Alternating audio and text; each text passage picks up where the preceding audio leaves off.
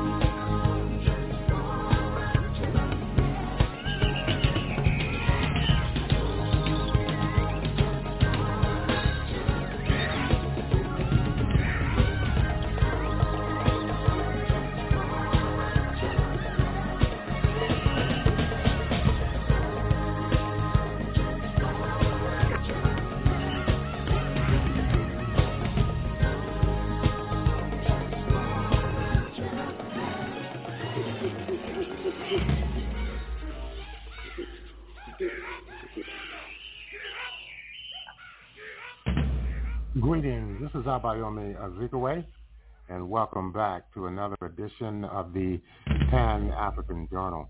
The Pan-African Journal is an audio news magazine. It's brought to you here on a weekly basis. I am your host, Abayomi Azikiwe. Today is Sunday, July 30th, 2023. We're broadcasting live from our studios in downtown Detroit. I'd like to thank all of our listeners for tuning in once again to yet another edition of the Pan-African Journal, this special edition of our program.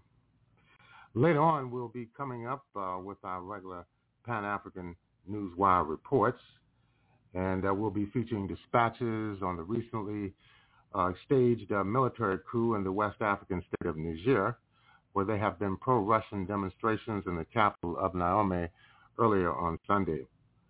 The BRICS Summit is gearing up for their upcoming gathering in the Republic of South Africa. We'll have details on that as well. The Russia-Africa Summit has concluded in St. Petersburg. We'll have additional reporting on that. And Mali is battling the impact of drought in this landlocked West African state. In the second hour, we look closer at the situations in Niger, as well as the Russia-Africa Summit that was just concluded. Finally, we review some of the major events of 1963 in regard to the African-American struggle for equality and empowerment. These and other features will be brought to you during the course of our program, so stay tuned. We, of course, are here every week at the Pan-African Journal, worldwide radio broadcast. And, of course, if you want to have access to these programs, we'll give you information at the later point in our program about how you can have access to these programs, as well as how you can read the Pan-African Newswire on a daily basis. And, of course, we're going to take our musical interlude at this time. And, of course, we're going to listen to the music of the West African state of Benin. Let's listen in.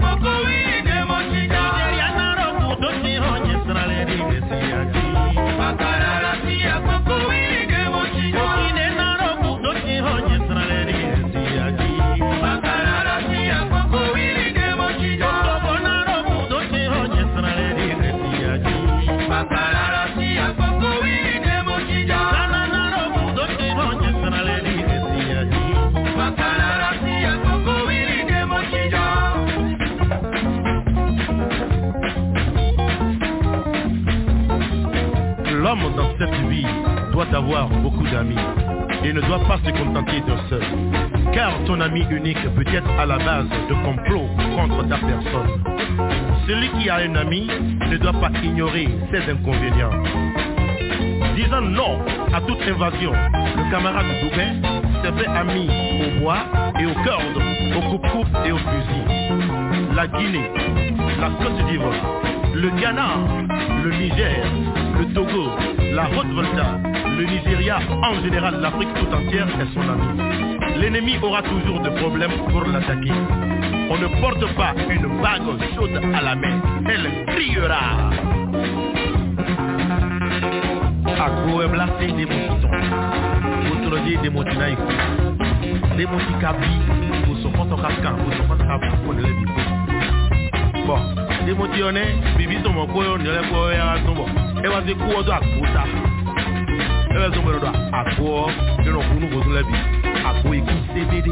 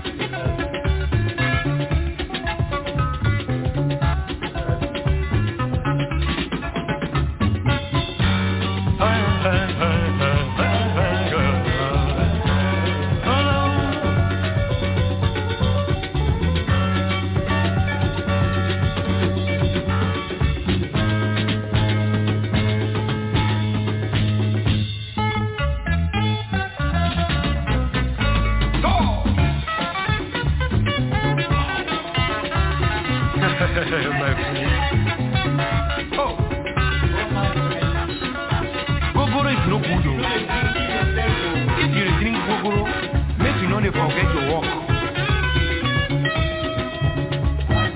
Remember your pikin for house, waiting they go chop.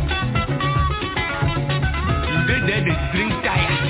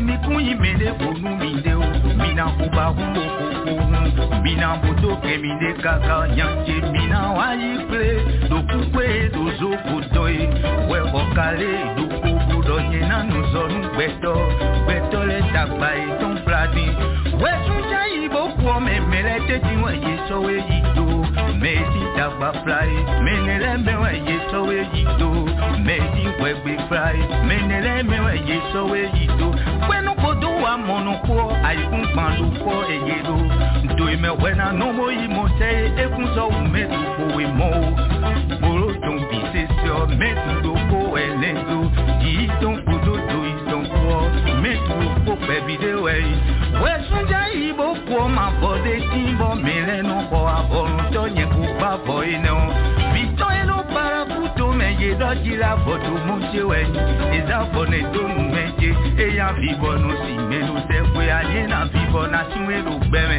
na egbe papa nu do ya san pe lo ye mo mi ji loe na egbe na enu do ya san pe ye mo mi ji loe egbe kuwe we no yi fi no ye mo mi ji ni no mo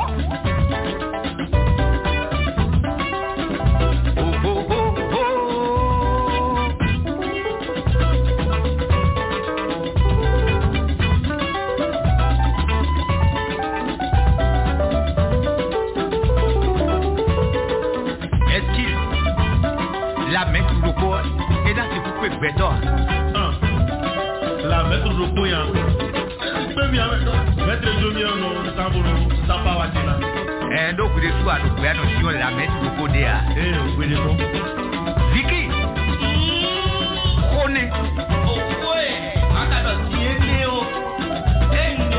ni sur béton kan well no troy mettre como en moto to no cho na wa ku na ajo mettre mi amoro jomona sinyo kuku ya yi edo bi wi to de para kule de dunu bi edo me e oni gbo ojo to kun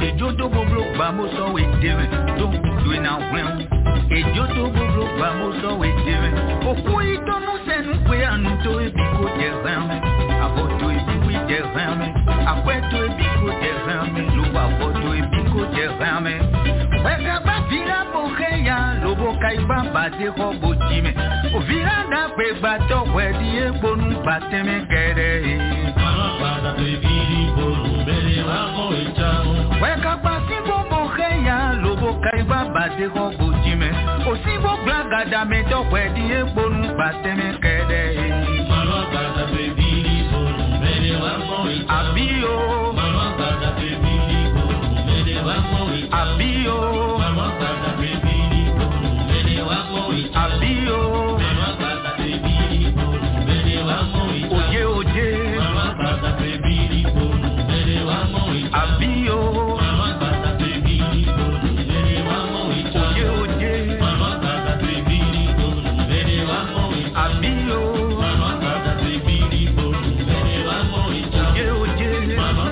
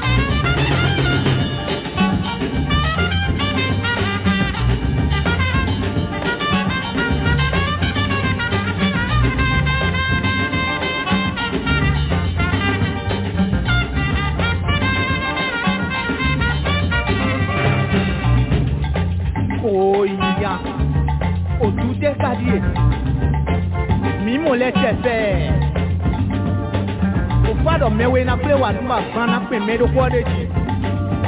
Follow the Giton and Mikabo go home.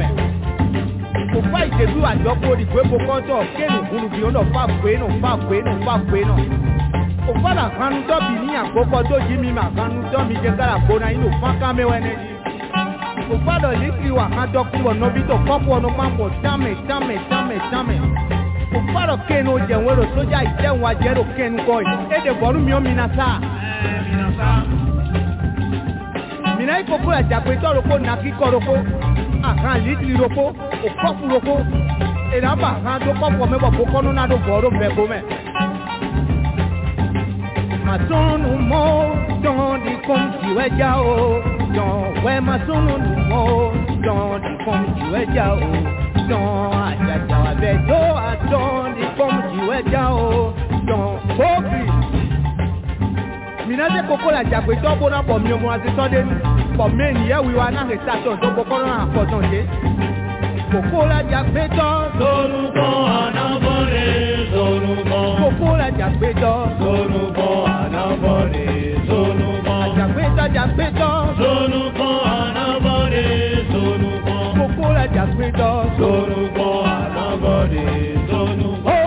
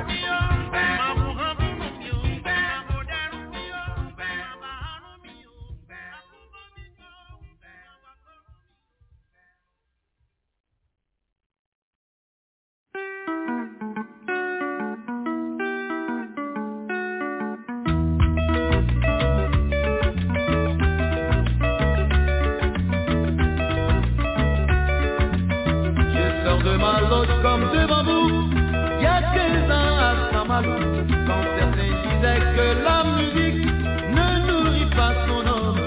Mon père n'est pas grand, mais depuis 15 ans, je bois toujours dans mon cœur.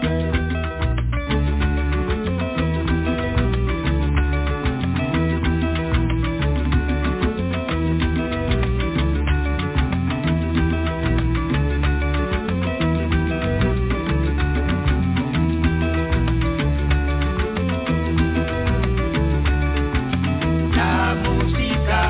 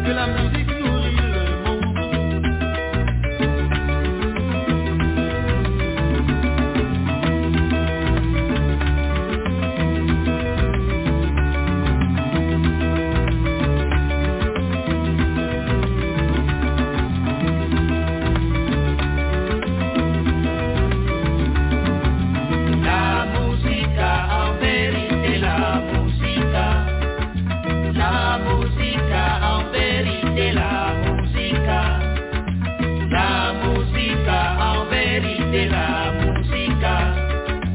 La musica, en vérité la musica.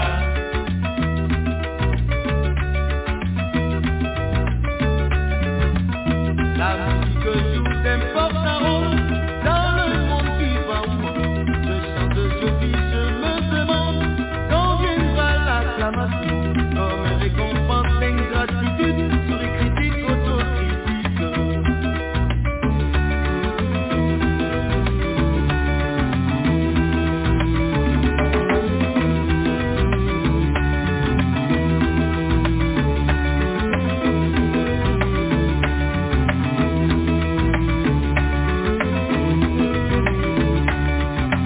La musica, en vérité la musica. La musica, en vérité la musica. La musica, en vérité la musica. La musica, en vérité la musica.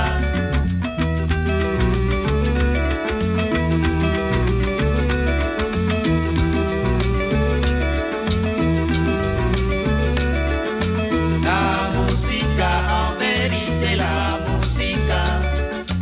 La musica, en vérité la musica. La musica, en vérité la musica. La musica, en vérité la musica.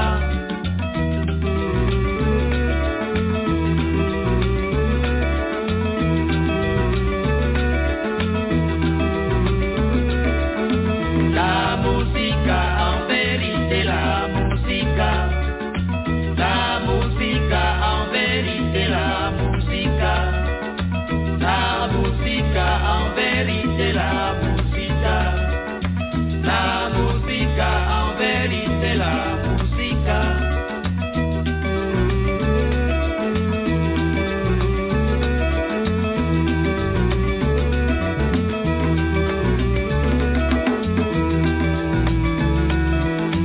La musica, en vérité la musica.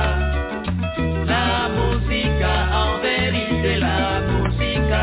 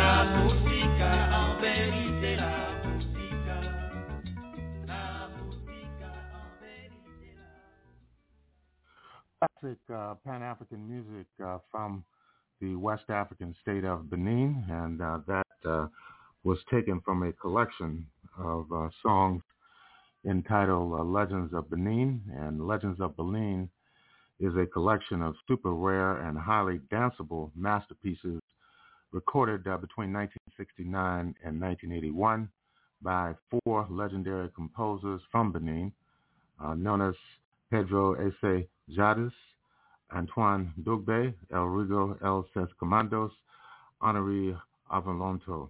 Each one of them with their own distinctive sound is brought out in this album.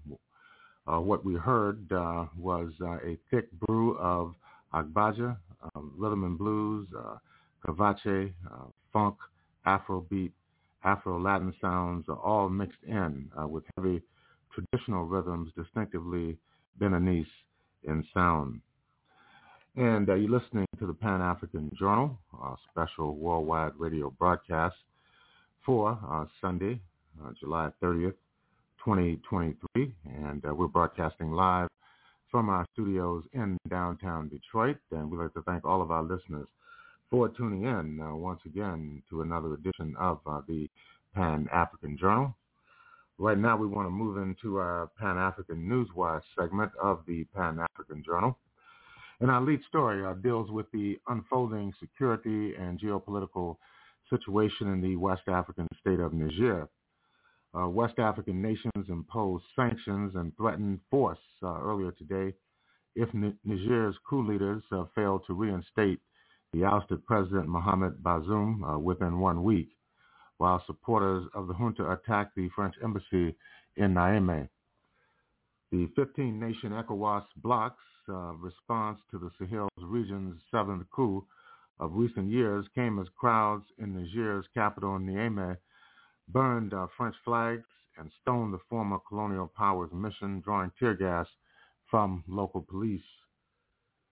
Now, images showed fires at the embassy walls, and people were loaded into ambulances with bloodied legs.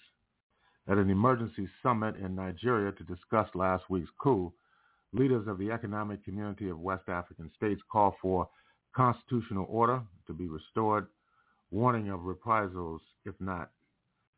Such measures may include the use of force, their communication said, adding that defense officials would meet immediately to that effect.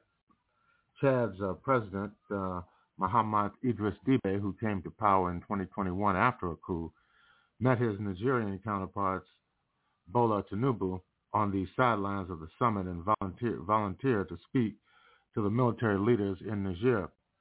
2 presidential aides told this to the international press, asking not to be identified.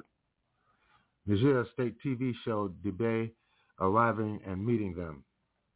ECOWAS and the 8-member West African and Monetary Union said that within immediate effect, borders with Niger would be closed, commercial flights would be banned, financial transactions would be halted, and national assets frozen, and aid ended. Many military officials involved in the coup would be banned from traveling and have their assets frozen, it added. Niger's Prime Minister Bazoum's government, Wahou Mahamu, said ECOWAS sanctions would be disastrous because the country relies heavily on international partners to cover its budgetary needs. I know the fragility of Niger. I know the economic and financial context of Niger, having been the finance minister and now Prime Minister Mahamadou, who was abroad when the coup occurred. He told this to the France 24 television network in Paris.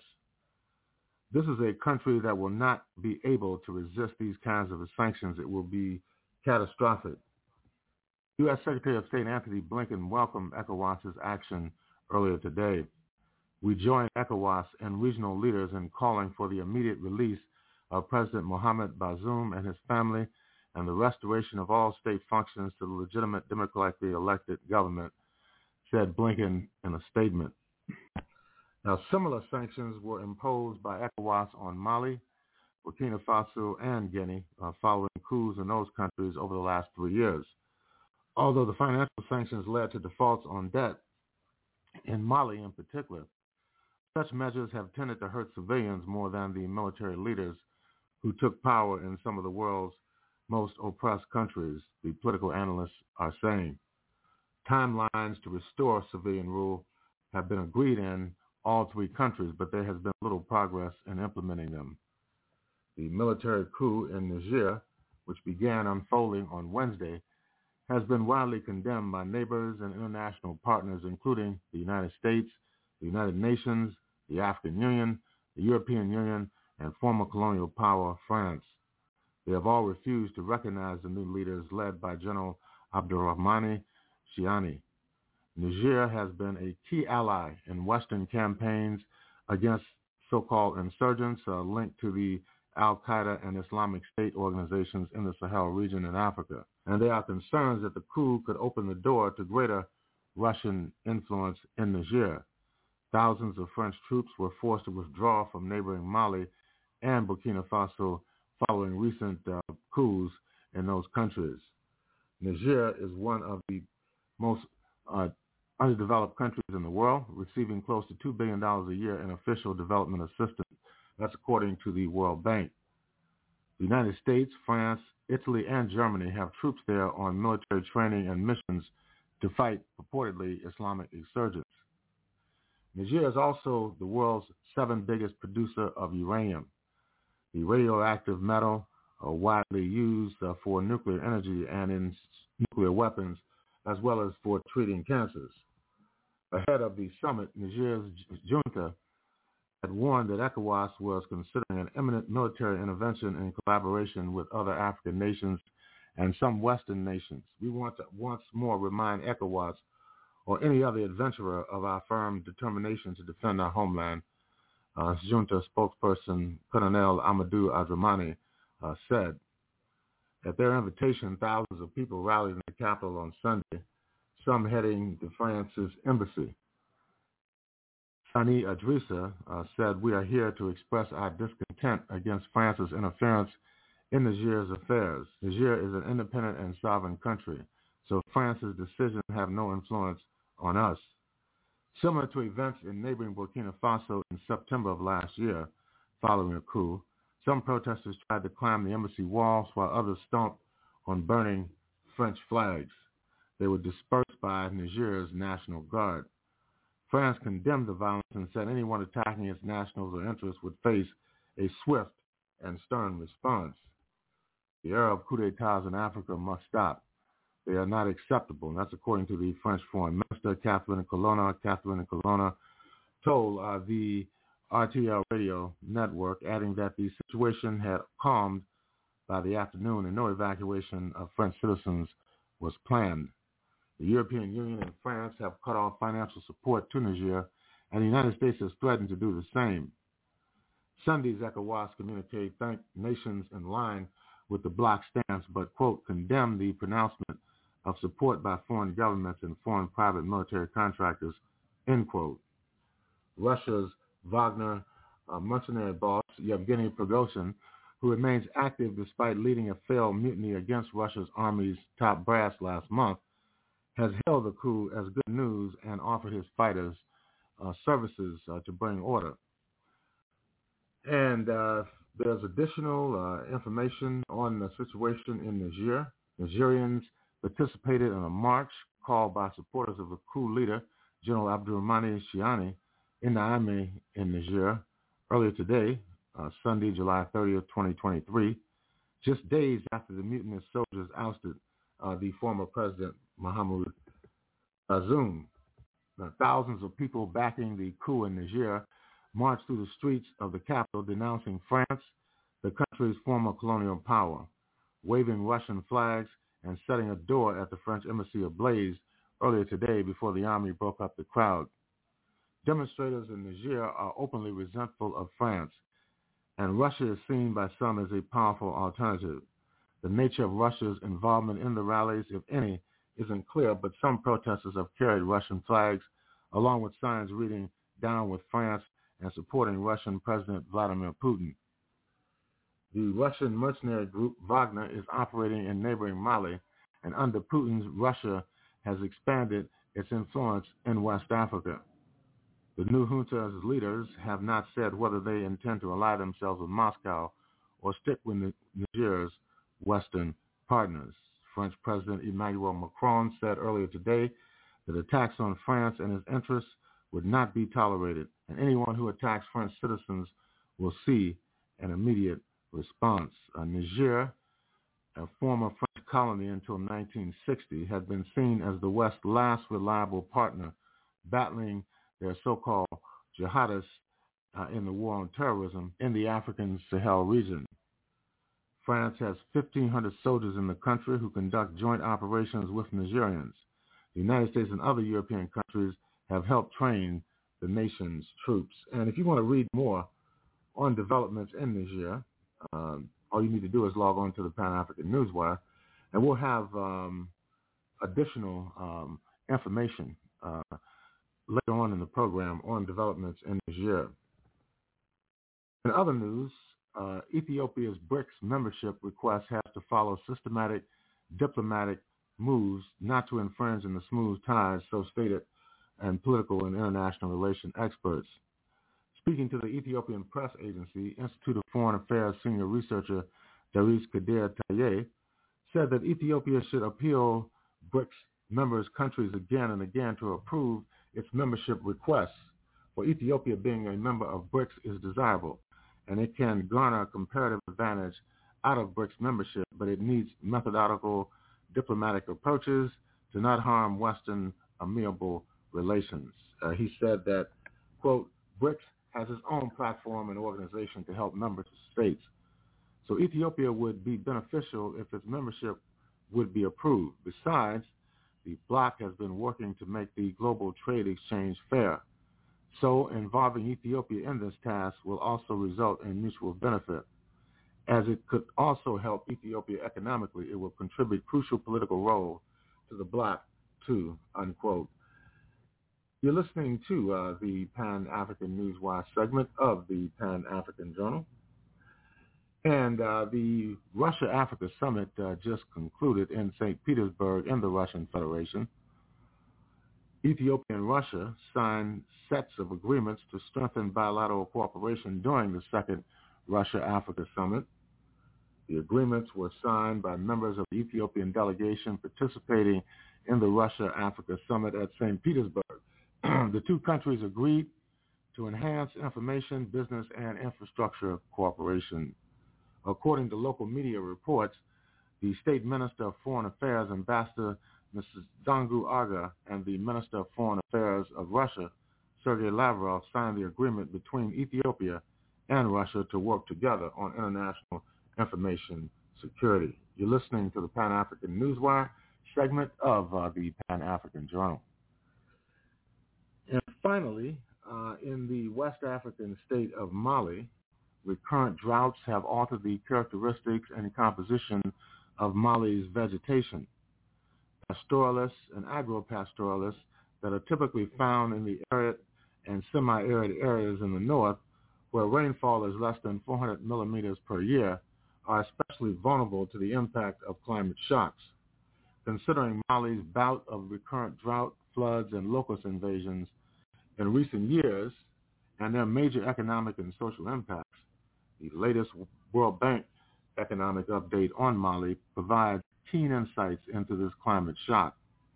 The 2023 economic update for Mali notes that droughts are adversely affecting the livestock sector, one of the most important economic sectors in Mali and the region. Livestock farms accounts for 40% of the gross domestic product of the primary sector, and about 15% of national GDP is a source of livelihood for 85% of farmers and generates income for approximately 30% of the population. That's roughly 6 million persons. In addition, Mali has the second largest herd in the ECOWAS region after Nigeria with 60.1 million head of cattle, and that's according to figures from 2019. According to the study, Mali experienced at least 40 major climate shocks between 1970 and 2020. For example, drought is estimated to have affected approximately 400,000 persons each year and led to $9.5 million in losses from crops annually. locust infestations in 1985 to 1988 and 2003 to 2005 destroyed millions of hectares of crops, but the impact on the population was not measured. And with that, we're going to conclude the Pan-African Newswire segment of the Pan-African Journal. Concluding this segment of our program, we would like to remind our listeners that the Pan-African Newswire is an international electronic press service. It is designed to foster intelligent discussions on the affairs of African people throughout the continent and the world. The press agency was founded in January of 1998. Since that time, the Newswire has published tens of thousands of articles and dispatches in hundreds of newspapers, magazines, journals, research reports, and on blogs and websites throughout the world. The Pan-African Newswire represents the only daily international news source on Pan-African and global affairs. If you'd like to log on to the Pan-African Newswire so you can stay abreast of some of the most pressing and burning issues of the day, just go to our website at panafricannews.blogspot.com. That's panafricannews.blogspot.com. And if you'd like to have access to today's Pan-African Journal special worldwide radio broadcast for Sunday, July 30th, 2023, all you need to do is go to our website at the Pan-African Radio Network. That's at blogtalkradio.com/Pan-African Journal. That's blogtalkradio.com/Pan-African Journal. We'll take a break. We'll be back with more of our program for this week.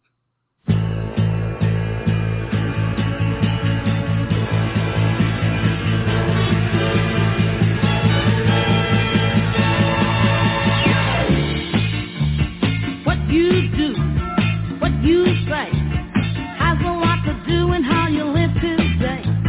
What you want and what you make, everybody knows it's only what you take. What you see and what you hear, when it comes around again it's not too clear. You say yes, they say no, everybody's talking everywhere you go. You're trying to give another man a help and a hand, he will take your kindness for a week of sand. Never do to others what they do to you. Try to find another way to make it through. What I say is what I know. Try to get a favor going from door to door. You stop and pray, it's out of style.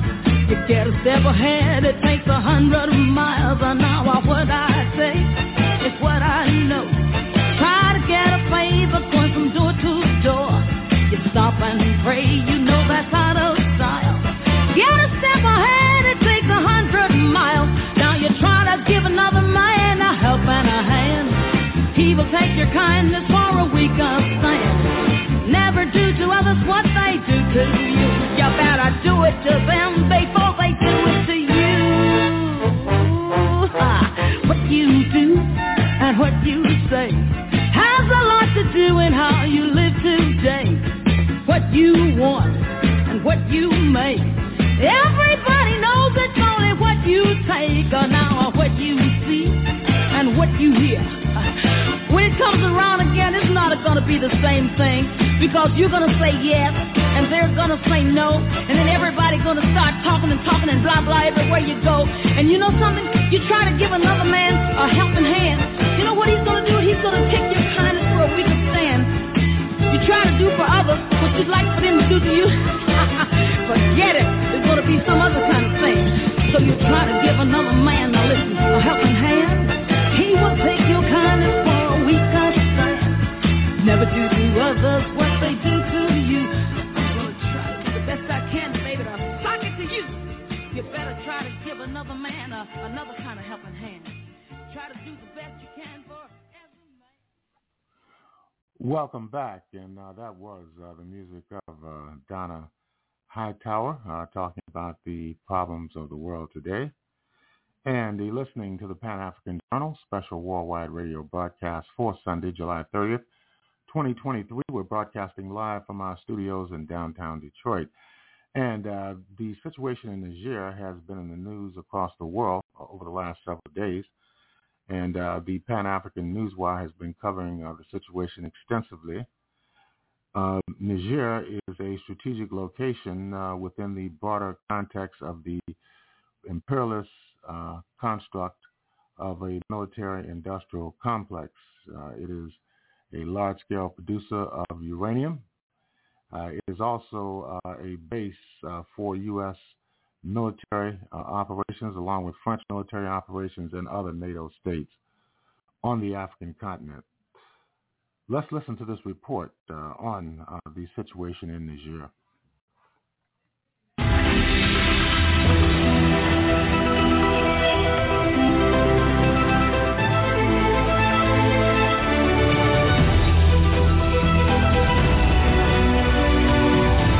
This is CGTN, China Global Television Network. A group of military officers in Niger have taken over power and declared General Abdurrahmani Chiani as the country's new leader. This marks the 9th coup or attempted power grab in Western Central Africa in the last 3 years. The region has tried to shed its reputation as a coup belt in the last decade. However, the trend has escalated. There have been military takeovers in Mali, Guinea, Chad, Sudan, Burkina Faso, and now Niger. There was also an attempted coup in Guinea-Bissau in 2022. The fall of the civilian government has further complicated the security situation in the Sahel region. Political analysts say the coup could have grave consequences for democratic progress and the fight against militants in West Africa. So this week, we delve deeper into the spate of coups in the region, analyze how this may affect security in the Sahel, and discuss some long-term solutions to military takeovers in Africa. I'm Beatrice Marshall. Welcome to Talk Africa.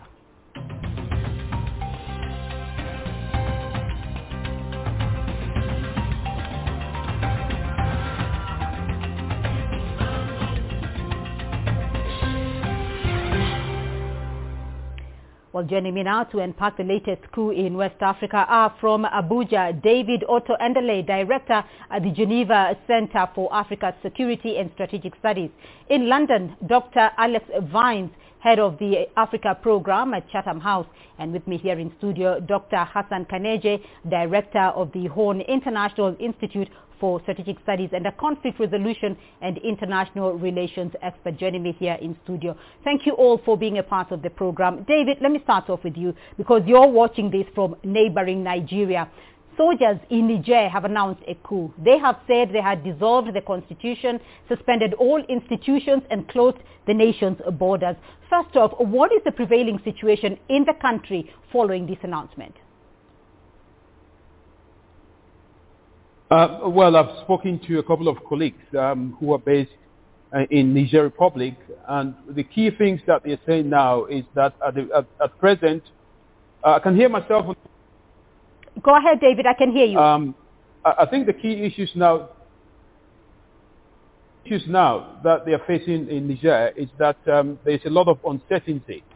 The population on one hand is divided in terms of who supports.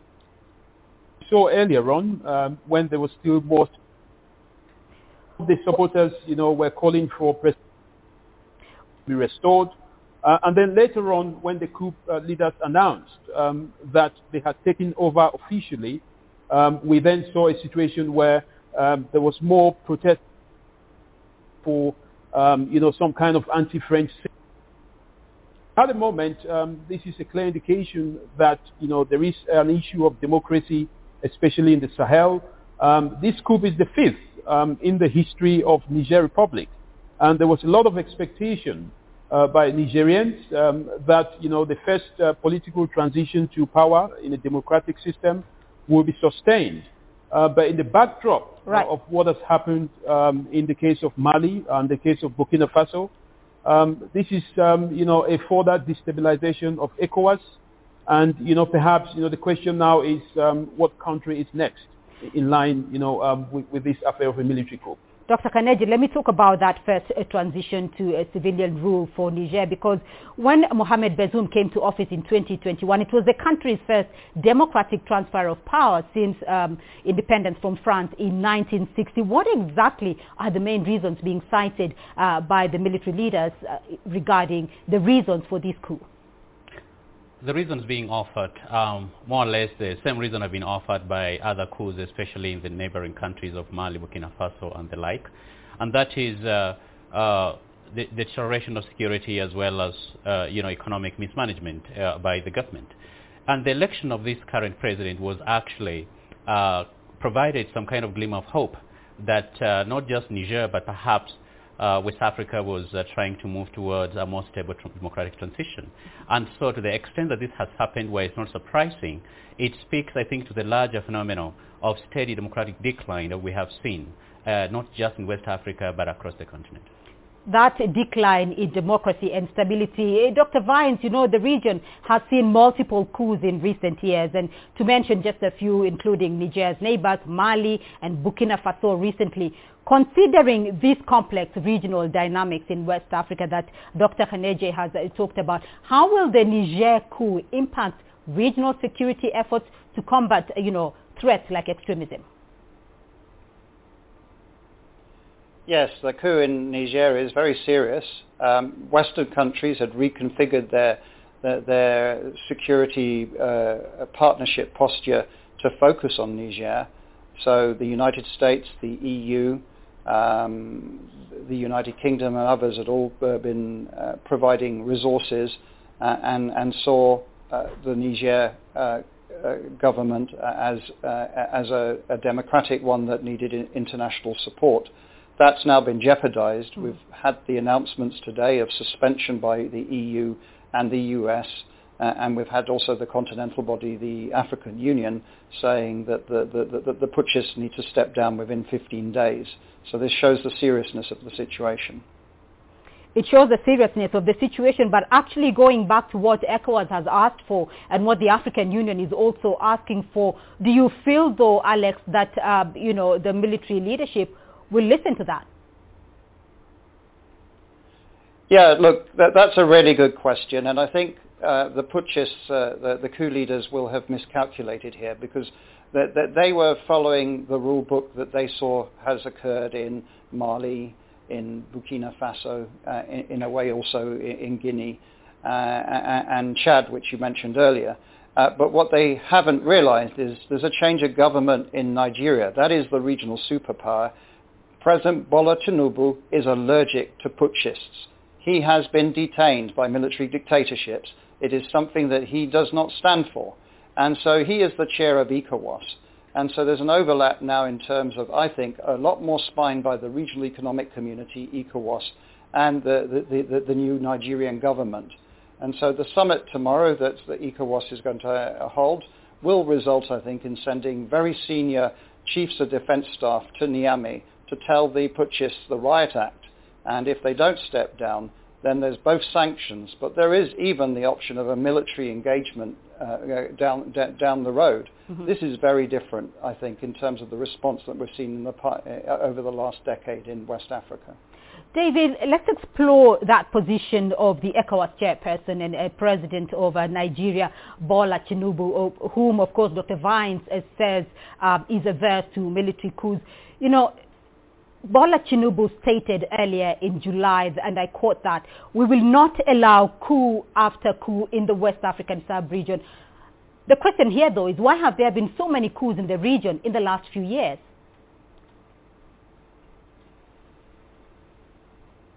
Well, yes, you're right that President Bola Tinubu, when he took the chairmanship of the ECOWAS, he made it very clear in his speech that ECOWAS will not allow any coups. But at the time when he was saying this, perhaps this was the time when the putschists were preparing to launch the coup d'état, because this is not quite long from that moment. A coup does not take a day to prepare. I think it's beyond rhetoric. What the ECOWAS needs to do is to look at mechanisms that will prevent coups from happening in the continent. The that ECOWAS has is the fact that the geopolitical strategic Niger Republic is in such a way that it is bounded by countries like Mali and Burkina Faso, who've already successfully carried out their coup d'etat. That means there's a possibility that the junta would rely very heavily on the support of Burkina Faso and Mali. That means it will be very difficult for ECOWAS, who is holding a meeting to discuss this issue, to apply some certain sanctions. Because, of course, the junta on the advantage that they have with countries like Burkina and Mali. So the ECOWAS has to be very careful in terms of what kind of sanctions that it applies. But I don't for 1 minute that ECOWAS will want to deploy, because, of course, all the key sister agencies, have agreed to join the coup planners. And that means, it's going to be difficult for you to get any kind of success when all the military units, are in for the coup. So, Dr. Khaneje, I want to get your feeling, though, on exactly how much influence in the region stability in Niger has had. But most importantly, French and U.S. troops have been in the Sahel now for decades. Are these external forces part of the problem or part of the solution? And exactly how much destabilization, going by what David has said, how much destabilization has this caused in the region? I think one thing that is important, first of all, is to underscore the role that initially was played that led to some of these instabilities. And that has a lot to do with the collapsed state of Libya and the role that French as well as American forces may have played, in doing that. That fueled, a chain of events that has led to instability across the Sahel. But today, of course, we know that Niger has been used as a frontier in the fight against violent extremists.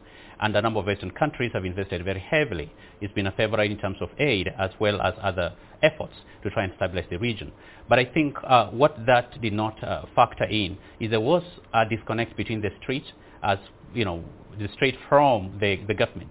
There is a likelihood that perhaps even the foreign powers did not exactly understand the complexity of Niger politics, much like they haven't understood the complexity of the politics within much of West Africa and the rising anti-French and anti-Western sentiment that is actually immanent, and the kind of sentiment that, of course, coup plotters are always exploiting to advance their objectives. Dr. Vines, what's your view? These countries who have invested heavily in Niger, are they part of the solution or part of the problem? And we are talking here about France and the United States. Yeah, look, only a couple of weeks ago, UNDP launched a big report that was analyzing why are there coups back in fashion in Africa and what do you do about them. And they had interviewed 8,000 people in countries that had coups or had come out of coups. And the conclusion was that the drivers for coups and the support for them were about poor security, and we can all understand that, be they in Mali or in Burkina Faso, that people want improved security, and the lack of human development, human security. And so those clearly are the pathways out. The positive part of the UNDP study is that there is buyer's remorse. Interviewees in Bamako and in Ouagadougou, basically the end goal is they do want accountability of government and they do want more democracy. Now, in the short term, I think the big difference that we are seeing is that Nigeria has been asleep for the last decade, more or less. It hasn't had a robust regional security policy. And now you can see that Nigeria is very much more serious about the region and its near abroad. And so I wouldn't underestimate the Nigerian resolve to make a case of Niger, which will then frighten very much the putschist regimes in Ouagadougou and in Bamako, and send a warning signal to them also that they need to keep to their timetable to return to constitutional government. So, Dr. Khaneje, I want to get your view on just exactly how deadly extremism is in this region. And what do you make of this United Nations Security Council report, where it says that in West Africa it has recorded over 1,800 extremist attacks in the first 6 months of this year alone, resulting in nearly 4,600 deaths? Your thoughts? The extremist and jihadist problem in West Africa is vast. It has destroyed the social as well as economic and political fabric of those nations that has made them increasingly vulnerable to the kind of events we see today. And to the extent that we are seeing these coups, of course, does not bode well for those people who are trying to fight for security and stability of those nations, much less talk about democracy. All right, gentlemen, we are going to take a short break now. We'll continue with this discussion. When we come back, we will look at some possible long-term solutions to the problem of coups in Africa. To stay with us.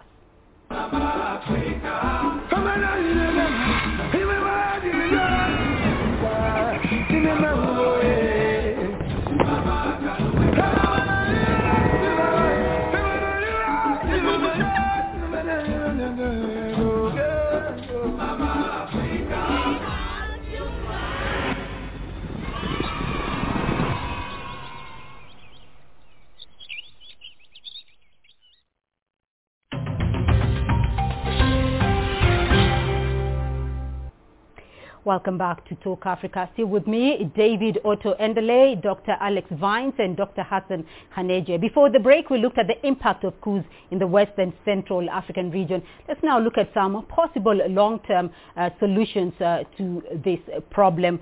David, if you can hear me now, I want to get your view on this because much of Africa's Sahel region has found itself confronting Islamic insurgencies, and we've talked about the massive impact of extremism in the West African region. What previous experiences have been effective in addressing security challenges in the Sahel, and what is not working?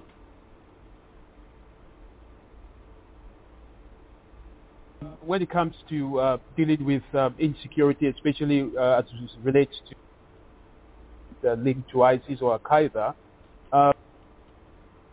but there is also the element of governance, the relative deprivation. David, unfortunately, I'm having a bit of trouble with your sound here, but let me put that question to Dr. Khaneje here. What previous experiences in solving the extremism situation in the Sahel region? What is working and what is not working? One thing, especially when it comes to fighting Islamists and other insurgent, kind of activities, is you need to localize solutions to them. We cannot have an imported model to try and solve a very unique and a very local problem. So that dynamic is something that needs to be understood. Secondly, the efforts in fighting extremism as well as the terror activities has to be consistent and has to be backed by enough finances as well as equipment. That a lot of times, is done in piecemeal. And of course, without much sustainability and commitment of purpose, you cannot fight terror. Thirdly, there is a need for coordination across countries. You cannot, for instance, zero in on Niger problem alone without the complexity of the entire jihadist theater in much of the Sahel, as well as West and North Africa. Dr. Vines, you've talked about the important position that Nigeria finds itself in right now, but I want to get your views on what you think are some of the possible solutions here, what has worked, and what exactly you feel Nigeria can do to make a difference. So some things have worked better. The multinational joint task force for the Chad Basin has worked better. I was in Nigeria for the elections in February. Boko Haram and radical groups were not a problem for those elections, reflective of both regional cooperation but also improving capability of Nigerian military. So that's one good example, which as your previous speaker had said, from Nairobi, is tailor-made for kind of local responses. The economic community of West African states wants to be a lot more assertive. There is now a plan for a regional counter-terrorism force. That will be a brigade level operation. And there is discussion on ECOWAS and that it will self-fund it, but it will then look at how it can repurpose military equipment, for example, from the drawdown of the UN operation in Mali. These are all very good ideas. And the problem of the Sahel is that there have been a multiplicity of strategies. There are, from my count, at least 23 of them. And a number of other initiatives, as a part of it, are in deep trouble. The G5 Sahel, for example, is not fit for purpose any longer. The Accra initiative isn't really working. It's mostly an information sharing initiative. The Nouakchott process has never really taken off.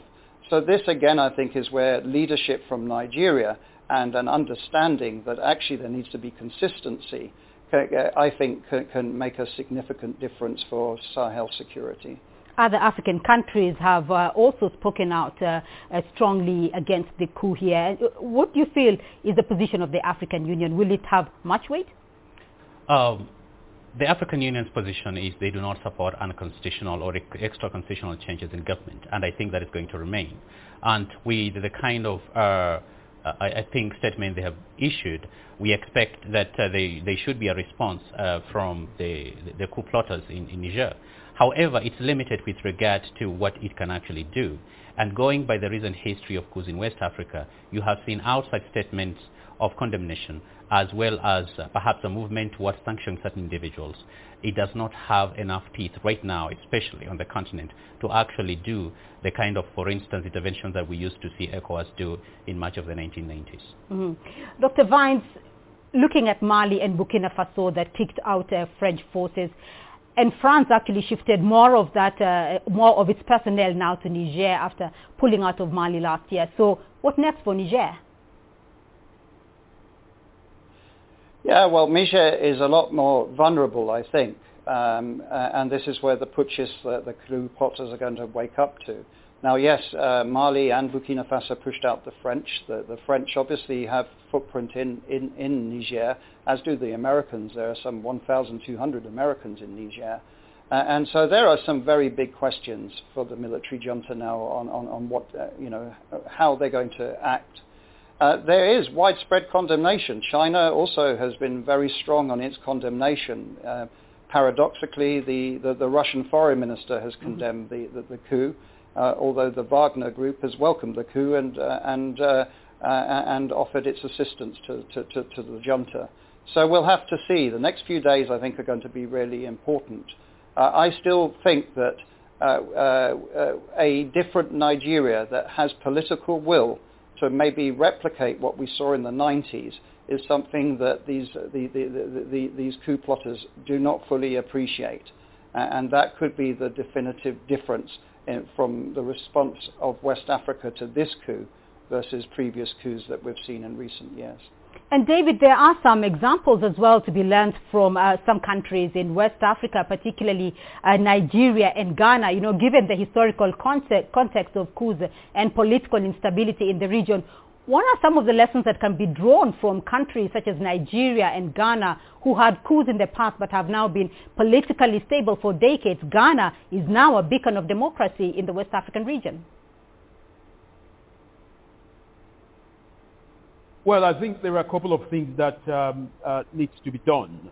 First of all, countries like Ghana and Nigeria, what they've done effectively is that they've provided a coup-proof system in a situation whereby the military to power.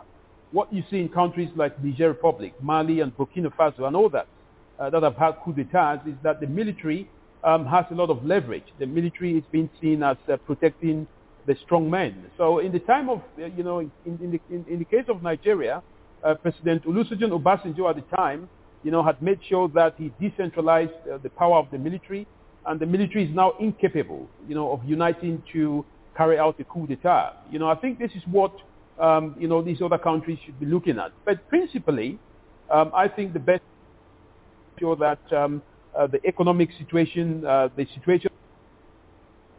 situation of insecurity, is looked into critically, so that it should not be used as an excuse. But I think, more or less, some of the key issues that we've seen recently is that some countries, their leaders have, I need to cut you off there for a bit. Apologies for that hitch in the technical situation. And I want to come to you, Dr. Haneje, probably, and get your perspective on what you think has made Nigeria and Ghana a success here. I think the magic between the success of Nigeria and Ghana lies in ability to build alternative to military leadership, and that is strong civilian institutions that have now survived the test of time. Second is to reduce the militarization of the political economy of those two countries. And thirdly is to allow democracy, if any, to be organic, to grow organically by the people, and to be able to support those efforts. I think those three things are actually key in ensuring that you build stable countries that, of course, are going to endure a number of challenges. Alex, your thoughts here. What do you think is one of the most critical issues that saved Nigeria and Ghana and got them right on the path to democracy? So I think Hassan really kind of summarized that really eloquently. I think the point that I'd like to make is that counter-terrorism strategy by foreigners and others was to build up Praetorian guards in the Sahel region. So the result was that the only institutions that often civilian populations also were looking for improvement of security, given that they saw that the democratically elected governments as possibly ineffective, at the worst corrupt, was the military. And so the unintended consequence of this strategy was to turn fragile states into brittle ones. And I think, again, when you see the justification of the putschists in Niamey, they're saying, well, the economy has tanked, they're going to improve that, and they're going to improve security. And there is some popular support in Niger, no doubt, for this coup, although I have my doubts that it's as popularly supported as it was initially in Mali and to a degree in Burkina Faso, and very much so in Guinea, although we need to accept that the Guinean coup was different because that was a counter-coup to a third-term coup, where the president had changed the constitution and was running again for having a third term, which was against the majority view of where that country should have been going. And I want to get your final thoughts, all of you. Let me start off with you, Dr. Khaneje. I mean, when we're looking at 9 coups in the last few years in that particular Central African, West African region.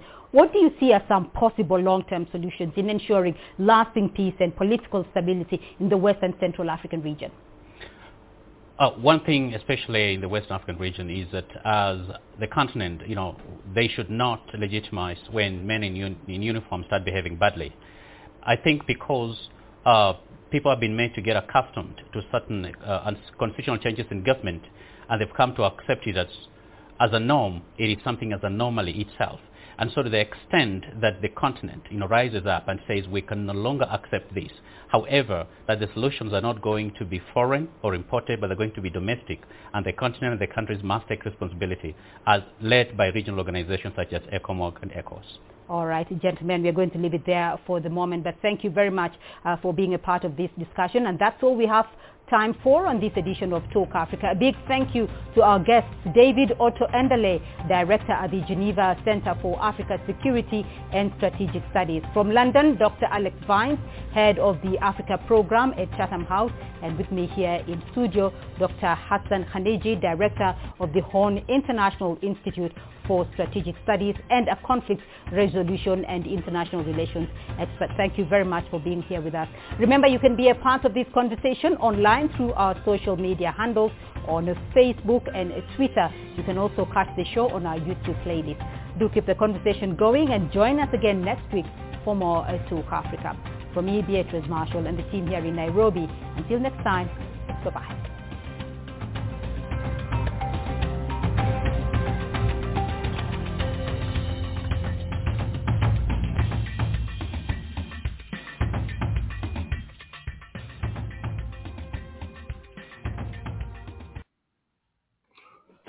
Welcome back. And that was a discussion on the current situation in Niger, where the military, initially the Presidential Guard, took power just this past Wednesday. And since that time period, there's been much trepidation and much concern on the part of the United States, which has a lot at stake in regard to the ongoing attempts to dominate the countries of Africa through military means, through economic means. And of course, the situation in West Africa is volatile. There's much anger and disillusionment on the part of the masses, and that is being reflected in the many positions in which the military forces have taken, despite the intervention of the United States in regard to Africa. At the same time, these interventions have been, of course, failures because the security situation in these countries, of course, are still problematic. So we're going to continue through the Pan-African Newswire and the Pan-African Journal to discuss and analyze and debate these very, very important questions impacting Africa and, in fact, impacting the world. And this is something that is not going to go away in the not too distant future. And we're going to continue to cover these rapidly unfolding developments that are taking place in Africa.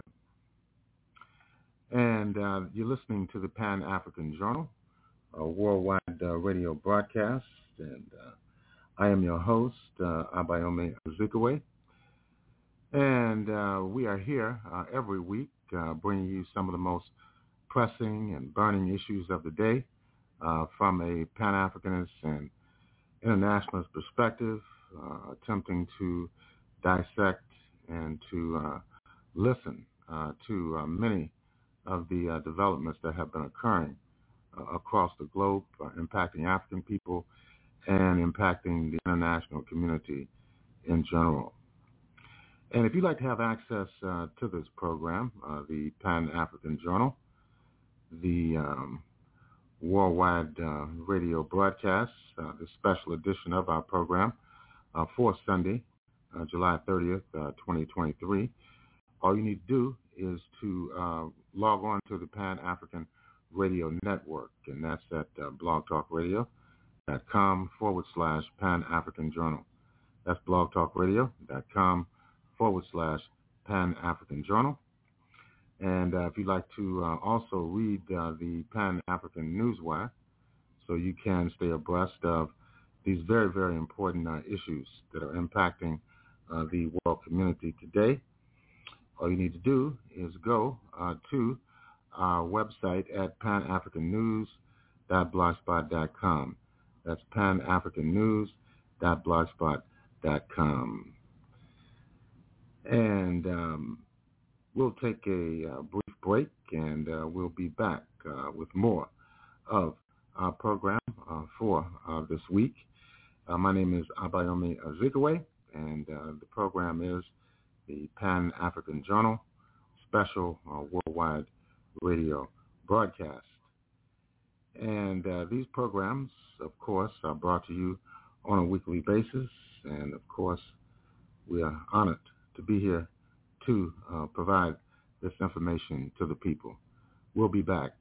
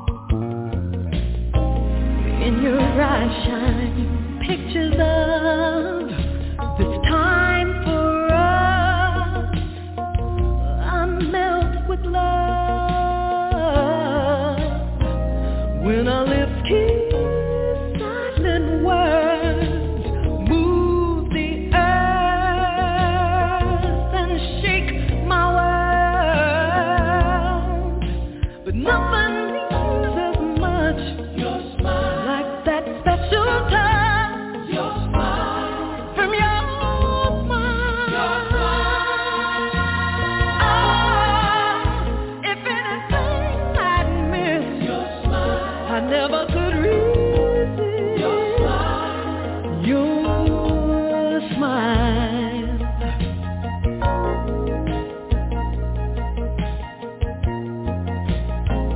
In your touch there's tenderness, a sweet caress that soothes our pain. When I'm lost and feeling low, to you I go to make things right again. But nothing means as much like that special touch. Your smile. From your smile. Your smile. Oh, if anything I'd miss, your smile. How could I resist? Your smile. Your smile. Your smile. Baby, smile. Smile. When you smile, everything's alright. When you smile, nothing means as much. Nothing seems to touch. When you smile, you light my life, baby. Your smile, the sun will shine again. Your smile, when you smile, your smile. Oh, with anything I'd miss, your smile. How could I resist? Your smile, your smile, your smile. No other love can light my life. No one can make things right. Till my baby moves the earth and shake my world. Ooh, I melt with love. No other love can light my life. No one can make things right. Till my baby sweet caress, the tenderness, the way you light my life. No other love can light my life. No one can make things right. Till my baby saving all my love for you. No one does to me what you do. Ooh, baby, your smile light my life. No one can make things right. Till my baby when I'm down, feeling low, the sun can shine again. No other love, your smile light my life. No one can make things right. Till my baby smile, your smile, your smile. No baby son, your smile light my life. No one can make things right. Welcome back, and this is the Pan-African Journal, special worldwide radio broadcast for Sunday, July 30th, 2023. That was Angela Winbush with Your Smile. And the Russia-Africa Summit also took place over the weekend, and we want to listen to a report on the Africa-Russia Summit. Let's listen in.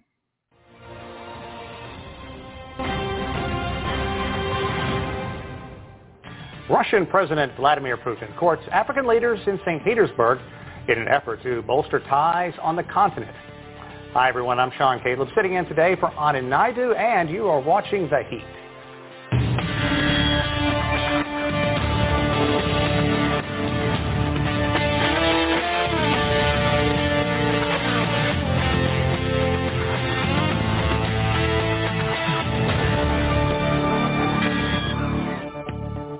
Heads of state from 17 African nations joined President Putin in St. Petersburg this week for the second Russia-Africa Summit. Discussions included Moscow's withdrawal from the Black Sea grain deal, the Ukraine conflict, and Russia's efforts to expand trade and defense ties. We're going to begin with this report from CGTN's Isabel Nakira in St. Petersburg. Russia says it's opening up new grain routes to ensure food reaches Africa on time, so that grain trading is not dependent on the UK and US insurance companies, who may be unable to insure ships traversing the Black Sea now that Russia's withdrawn from the grain deal. One of the options being considered is exporting directly to Turkey with payments managed by Qatar. Russia exited the Black Sea Grain Initiative earlier in the month, saying neither it nor Africa was benefiting. The first shipments of 50,000 tons of grain will go to 6 African countries. But the UN Secretary General Antonio Guterres hit back at Russia's offer, saying a handful of donations to some countries won't correct the dramatic impact of the grain deal's collapse. While South Africa isn't one of the recipients, its delegates are optimistic about what's been offered at the summit. I've witnessed contracts being signed for real. I witnessed the Russian delegations, most of them saying, when can we start work? Russia has also written off $23 billion of Africa's debts, saying it's eager to grow business on the continent. The Russian Export Center will support domestic companies in the country to open up new investment opportunities in Africa. Russia has also committed to supplying and upgrading military hardware in Africa and offered help fighting terrorism and mediating conflicts, though some analysts say conflicts like those in Sudan can only be solved internally. Russia can only take a neutral stance and call on the two warring factions to stop the war. And in recent history, it hasn't had a role in mediating to stop an armed conflict. Moscow says it's concerned about the situation in Niger and is watching it keenly. But on Friday, Russian mercenary leader Prigozhin, who was seen at the summit, said he supported the coup and offered Wagner's services to the self-appointed new leader. Russia has offered to invest in nuclear energy in Africa too. The first plant is still due to be constructed in Egypt, where progress has stalled since Russia first signed a deal with Cairo in 2008. The foreign ministry says threats by the West will not deter it from doing business with Africa and warned against interfering in their discussions. Isabel Nakiria, CGTN, St. Petersburg. For more on the Russia-Africa Summit, let's bring in our panel. Joining us from Cape Town is Sanusha Naidu. She's a senior research fellow with the Institute for Global Dialogue.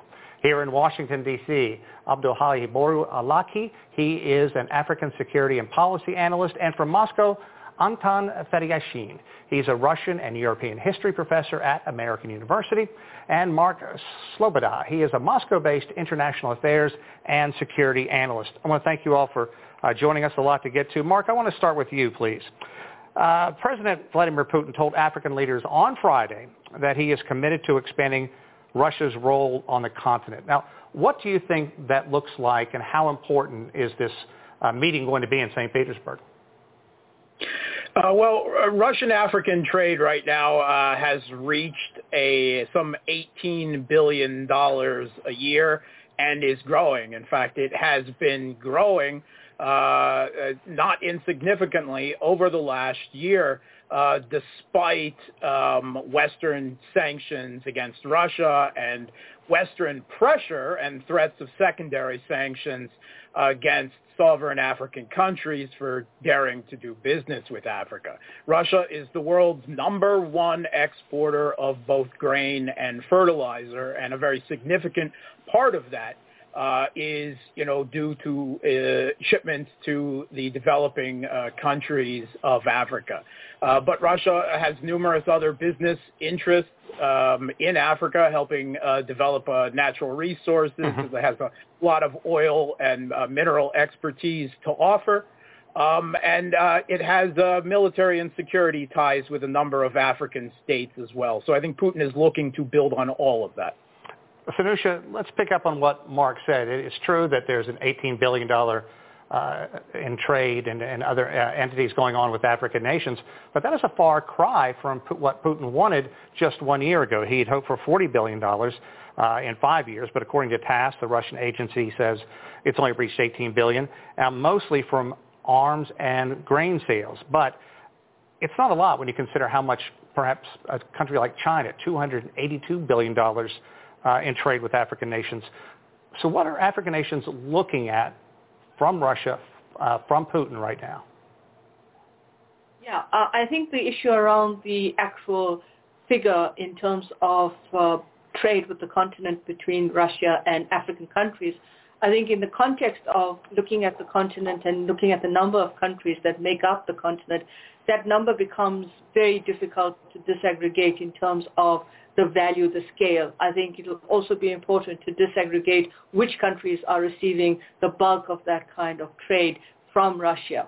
Also, in the context of breaking down that trade profile is to look at how much does Africa sell to Russia, but also how much does Africa buy from Russia. And I think the exports from Russia kind of also impact on that trade profile. Right now, the second Russia-Africa Summit, I think from the African side, there are a number of different expectations. I think the first and foremost one is as you're looking at the leaders giving their keynote addresses, and if you listen to President Putin's address as well, you're getting a sense that there's also this idea, and President Ramaphosa of South Africa spoke about it in his address, about this kind of independence of your foreign policy by African countries, to be able to understand and make their decisions as sovereign states.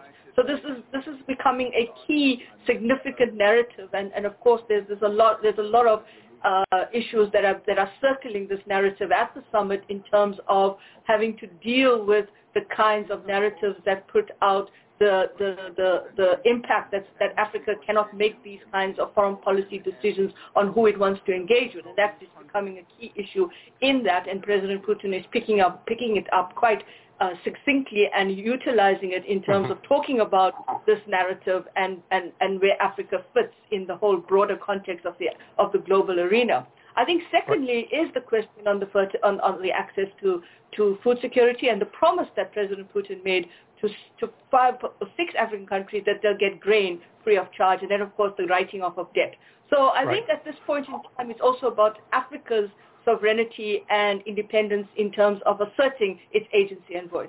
Abdullah, I think one thing the African nations have been very unified on is talking about this Black Sea grain deal. The fact that Russia pulled out of it, and with the global food shortage so critical right now, the UN General Secretary weighed in on this, and here's what Antonio Gutierrez had to say about this. It is clear that when taking out of the market millions and millions of tons of grains, it is clear that, based on economic laws, that will lead to higher prices than the ones that would exist with the normal access of Ukrainian grains to international markets. And this increase of prices will be paid by everybody, everywhere. What's your take on that? The African nations clearly very concerned because everybody is so concerned about the most developing nations. The poorest nations, those are the ones that really stand to suffer the greatest now that this deal has been scrapped, at least for the time being. No, thank you so much. I think one of the things that we need to do is to step back a little bit and look at where we are within the geopolitics within which this is taking place. For instance, we might not be in a multipolar world, but we are definitely not in a unipolar world as well. So in terms of Russia's foray into the African continent, I think it is coming within that kind of realm. Secondly, to your point about the food insecurity, where for a country like Somalia, for instance, last year, farming was barely averted, right? And Somalia import 90% of its food aid. I'm just using Somalia as an example for now. This is critical. But I think we should not also lose sight of the fact that majority of the people who are benefiting from the grain deal are not necessarily from the African countries. Sure, they will suffer the acute reality of that number of metric tons of grain being taken out of circulation. But in reality, Europe disproportionately benefits from this. But one of the things that needs to be spoken about is not just so much about Africa and Russia or Africa versus Russia and others, but it's also the question of Africans themselves. Why is Africa suffering disproportionately when it comes to food insecurity? I think the ball is within the African policymakers, not just running away from more accountability from the West and running into Russia, but also saying, look, we can double dip, figuring out where gives us the best deal for the people who are in need of the aid. Anton, as we mentioned earlier, President Putin is pledging to send up to 50,000 tons of grain to 6 African nations free of charge. This is what President Putin had to say about that. Our country will continue supporting needy states and regions, in particular with its humanitarian deliveries. We seek to actively participate in building a fairer system of the distribution of resources. We are taking maximum efforts to avert a global food crisis. So, Anton, 50,000 tons of free grain, I get that. But if you look at what the UN says the agreement did in the previous year, it was 32 million tons of corn and grain. Tell me what you're thinking right now about President Putin's pledge, and how do you think the African nations are going to absorb this? Sure, I think that the African nations will be grateful for at least tens of thousands of tons of grain. Let's keep in mind that of the 32 million that you just mentioned, only about 3% went to the countries that are in most need of this grain. And all your viewers can easily check these numbers and all the stats because they're on the UN's Black Sea Grain website, which has all the bar graphs and pie graphs to represent where the grain is going. You played a clip from General Secretary Guterres a second ago, and he's absolutely right about the Ukrainian grains absent from the market driving up the prices. But he also conveniently forgot to mention that Russian grain, which was supposed to be exported to the rest of the world, not just to Africa, and which was part of the deal, also been blocked by the Western nations.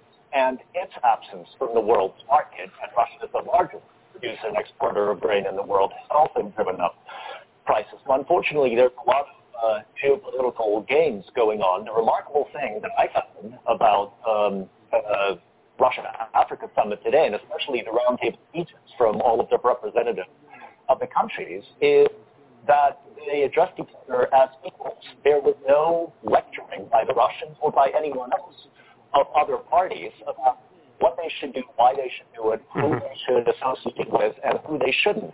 And in that sense, this was quite a different deal to what we've seen fairly recently during, for example, the EU Latin America Summit, and, by the way, from Kamala Harris's visit to 3 African nations in March of this year, where it was a lot of ordering around and lecturing, and only $100 million that the United States committed to those nations, which, of course, is a drop in the bucket for a continent that has 1.5 billion people in terms of population. Abdulali, I'd like you to expand, because when I was watching Anton respond there just a second ago, I could see you shaking your head in the monitor. How do you think African nations are, what their take is on President Putin's pledge for the free grain, and also the fact that this grain deal is completely up in the air at this point?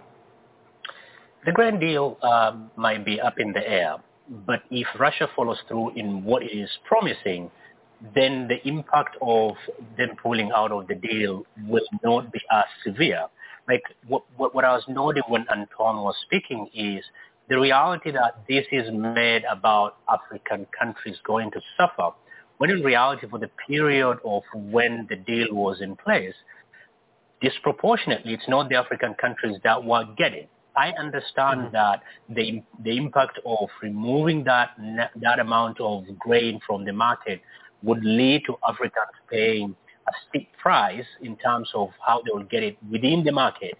But I think it should be made very clear that they were not the disproportionate beneficiaries of that. Europe is also benefiting from this. And also there are nuances around, the sanctions and the banking and the shipping industries that Russia was asking in order for it to continue with the grain deal. So I just want to step back and say again, the reality is the Western countries will need to do more than just saying, or if you will, lecturing African countries, no, don't take this side, don't take that side. Where is a European Africa policy? Where is the implementation of the American Africa policy? for that, Africans are given a menu of options from which they can choose. I'm not sitting here suggesting that African countries are angels and that kind of situation. They need also their own agency rather than constantly telling people, oh no, we need to be given a chance. African leaders need to step up to the plate and take the initiative, not always reacting to either what the Russians are saying or what the Western countries are saying.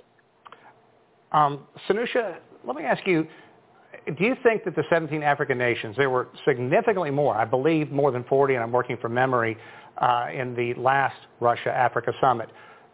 Do you believe these nations come and they're very united? Are they discussing things with President Putin at a place of strength, at a place of power? Do they have the upper hand in any way at this point? Yeah, I mean, I think the focus on the number of African leaders that are in attendance at the summit, and what was it in 2019, and that has been the narrative that this tends to suggest that African leaders are moving away, or there's a significant drop in that kind of engagement with President Putin and with Russia. I think you've got to go beyond the numbers. If you listen to some of the speeches that were made at the roundtable, the fact of the matter is some of those leaders in attendance are leaders that also have a relationship with the U.S., with the EU, with the Western world. And it does raise questions around how they want to actually leverage themselves. The second point to make is that it's not just the African leaders that are there. It's the AU, the chairperson of the AU Commission. It's the president of the New Development Bank of the BRICS, and there are other ministers that are representing their countries and not necessarily heads of states that are in attendance. For example, from Kenya, and Kenya was quite a critic of the Russia's withdrawal from the Black Sea grain deal, because it raised questions around how they're also seeing this relationship with Russia in terms of the impact and the fallout from that. So I think what is important to note is that there is a unified set of issues that they're coming around, and that is they're recognizing that for the for a period of time they don't want to be dictated to. They feel that they need that space to engage. Now the question, I think, as my colleagues have raised, is how does African agency, not just talking about political leadership, etc., how do they represent the people on the ground? Because I think this summit also brings into focus the question of the governance issues in Africa as well, in terms of what kind of united front are you taking to the summits? Do you have a set of issues that are common areas of interest and consensus? And it doesn't have to be everybody going with their national interest, but it talks to the African Continental Free Trade Agreement, continental development plans, etc. And I think some of the challenges that we see that is being about the issues at the global level in terms of where Africa is footing, I think also raises questions in terms of Africa's own governance issues between itself and its leaders and their people. Anton, also President Putin has said that many nations did not show because the West, particularly the United States, were leaning on these nations not to show up.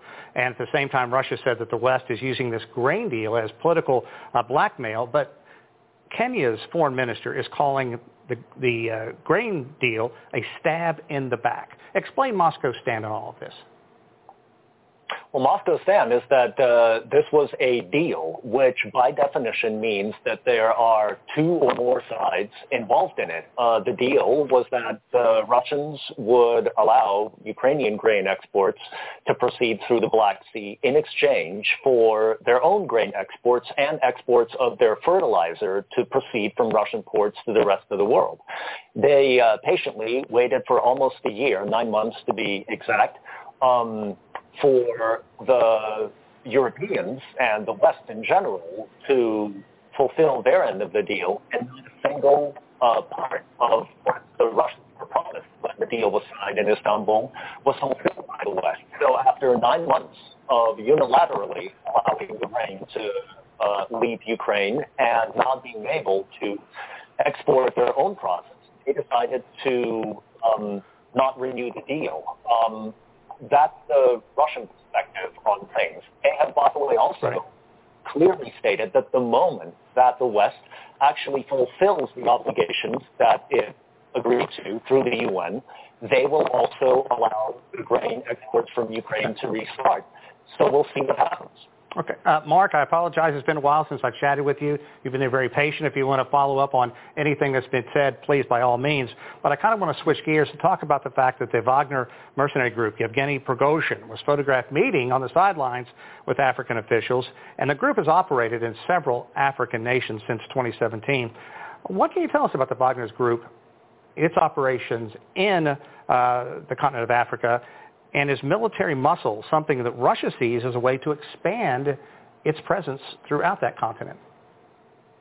Yeah, first let me know that the Kiev regime is going to continue to export large amounts of its grain from the Arab parts of the country that it controls through Europe. It's true that numerous Eastern European states have blocked, banned Ukrainian grain and agricultural products so it doesn't lower the prices of their own farmers, but they do allow transit rights. And it is, the European states of NATO, as well as China, that were actually the biggest beneficiaries of the grain deal. Secondly, far be it from me to disagree with the Secretary General. I'm not an expert on global food markets.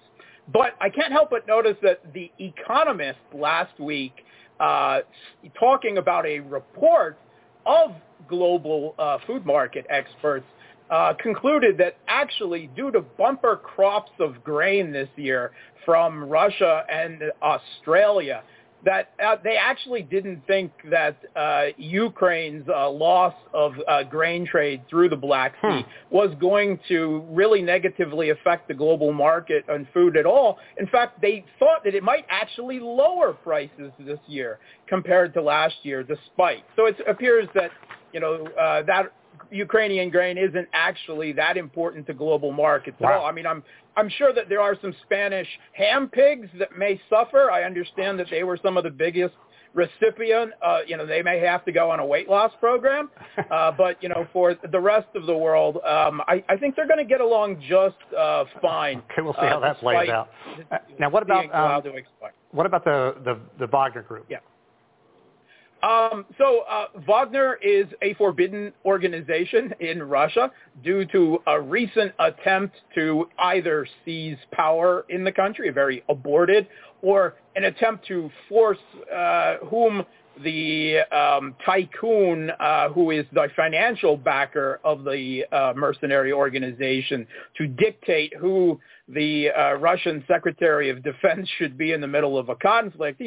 He, as part of a deal, was supposedly ostracized from the country. What his presence in St. Petersburg, palling it up with various African leaders, may say about the reality of that situation, was it all some kind of smoke and mirrors? I can't say. But Wagner does have significant security contracts in Europe, in Africa, and a number of African countries have turned to Wagner specifically after kicking out French military forces, particularly in West Africa, where France's colonial legacy is malicious and having a negative impact still on the sovereignty of those countries. And it appears that Wagner's business interests in Africa, those security contracts will continue. Sanusha, the talks have really been dominated by efforts to bring Russia and Ukraine back to the negotiating table, to try to find a way out of this long conflict. And Ramaphosa, who you mentioned earlier, has been one of the people leading this push. And here's what he had to say just a bit earlier. As South Africa, we are steadfast in our position that negotiation and dialogue and adherence to the United Nations Charter are necessary for the peaceful and just resolution of conflicts. It is our hope that constructive engagement and negotiation can bring about an end to the ongoing conflict between the Russian Federation and Ukraine. Well, Putin said he's going to look over this information, but one thing that the African nations were very clear about, they want to be taken very seriously, and they really want a hand in finding a way to bring peace to that region. What's your take? Yeah, I mean, it is part of the group that went to Russia and Ukraine as part of the African Peace Mission. It is a heavy toll on these 6 countries that were part of that delegation that went in to discuss both with the Ukrainian president and, of course, the Russian president around a peace mission and a peace intervention. And as President Ramaphosa has indicated in that speech, it's part of South Africa's narrative and part of its peace resolution approach to peace and stability and development, that you look for a peaceful transition and a resolution in terms of the UN process. And I think that is going to be something, whether or not the African Peace Mission is able to achieve what it needs to achieve. Because really right now, at the moment, it's much larger than just the African nation. It's countries that are also within the purview, within the neighborhood, who are basically resistant to a peaceful resolution in terms of what kind of peace accord you want to have and what kind of conditions of that peace accord will be acceptable. So it's quite a difficult one to call right now. But I suspect that the African countries also remember that this is something that they caught in the collateral damage of in terms of the fallout with this crisis. Abdul Hali, we don't have a lot of time left, but I'd like to get you to weigh in on this topic. Yeah, I think it's a long shot. Symbolically, it's a good thing that they want to do. But in the long run, I think it will take more than good intentions to strike a deal for a conflict that has gone on for over 500 days now. And Mark, I'll give you perhaps the final word in all this. Let me get your take on this, because clearly so many countries around the world are trying to find some kind of solution to get these two sides talking. Do you think it is really the long shot that Abdullah just talked about? I think a lot of people would probably say yes. Yeah, the Kiev regime has actually passed laws forbidding any of its politicians, including its leader, the president, Zelensky, from conducting any negotiations with Russia. Russia is willing to conduct negotiations, but not only on the terms that it set out at the beginning, but because of the escalation by NATO, those also include recognizing the referendum results in Zaporozhye and Kherson as well. So Russia's position has only toughened. I don't see peace anytime in the short or medium term. I think this conflict could go on for years. I want to thank our panel very much. It's been an engaging and interesting conversation, and a lot more to cover. Sadly, this story isn't going away, so I'm sure we'll talk about it again. And that does it for this edition of The Heat. I'm Sean Caleb here in Washington, D.C. Thanks, everyone, for watching.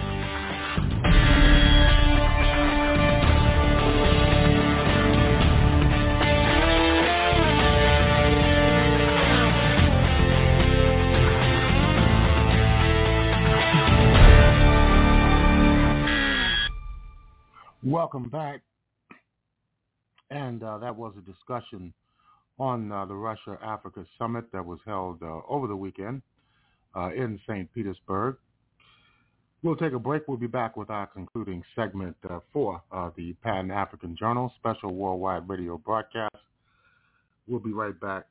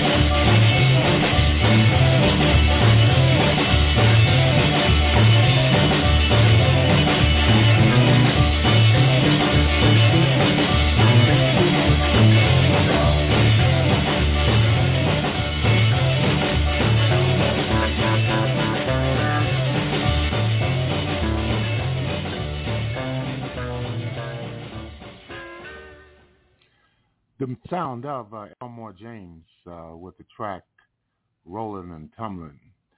And this is the Pan-African Journal special worldwide radio broadcast. This is the early morning hour of Monday, July 31st, 2023. And we're broadcasting live from our studios in downtown Detroit. And all this year we have been reflecting on the 6 decades of mass struggle led by the African-American people in the United States. Some 6 decades ago, 60 years, the Birmingham campaign and many other campaigns across the country fought valiantly for the acquisition of civil rights, equality, and political empowerment for the African-American people. We'll listen to a report from that time period. This will be the spring of 1963 in regard to developments in Birmingham in that year. We face, therefore, a moral crisis as a country and a people. It cannot be met by repressive police action. It cannot be left to increase demonstrations in the streets. It cannot be quieted by token moves or talk. It is a time to act in the Congress, in your state and local legislative body, and above all, in all of our daily lives. President Kennedy this week moved against America's racial crisis in 2 directions. Encouraged but not misled by the successful entry of 2 Negroes at the University of Alabama, the president went on national television to ask America not only to change her laws, but also to reorder the personal relationship between white and Negro citizens. But even as he spoke, that relationship was strained and broken in countless communities across the nation. Within hours, Mississippi's most prominent Negro leader was murdered from ambush.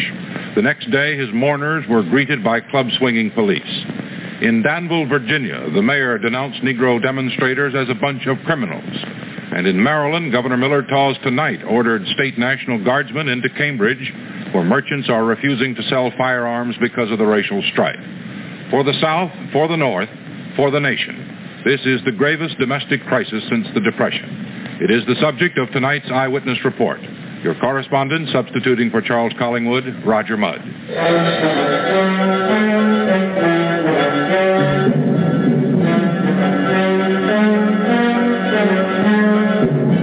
Eyewitness, the big news of the week.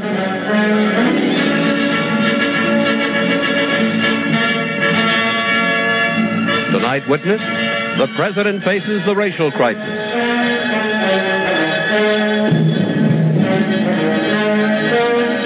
Brought to you by Polaroid Corporation, makers of the Polaroid Land Camera.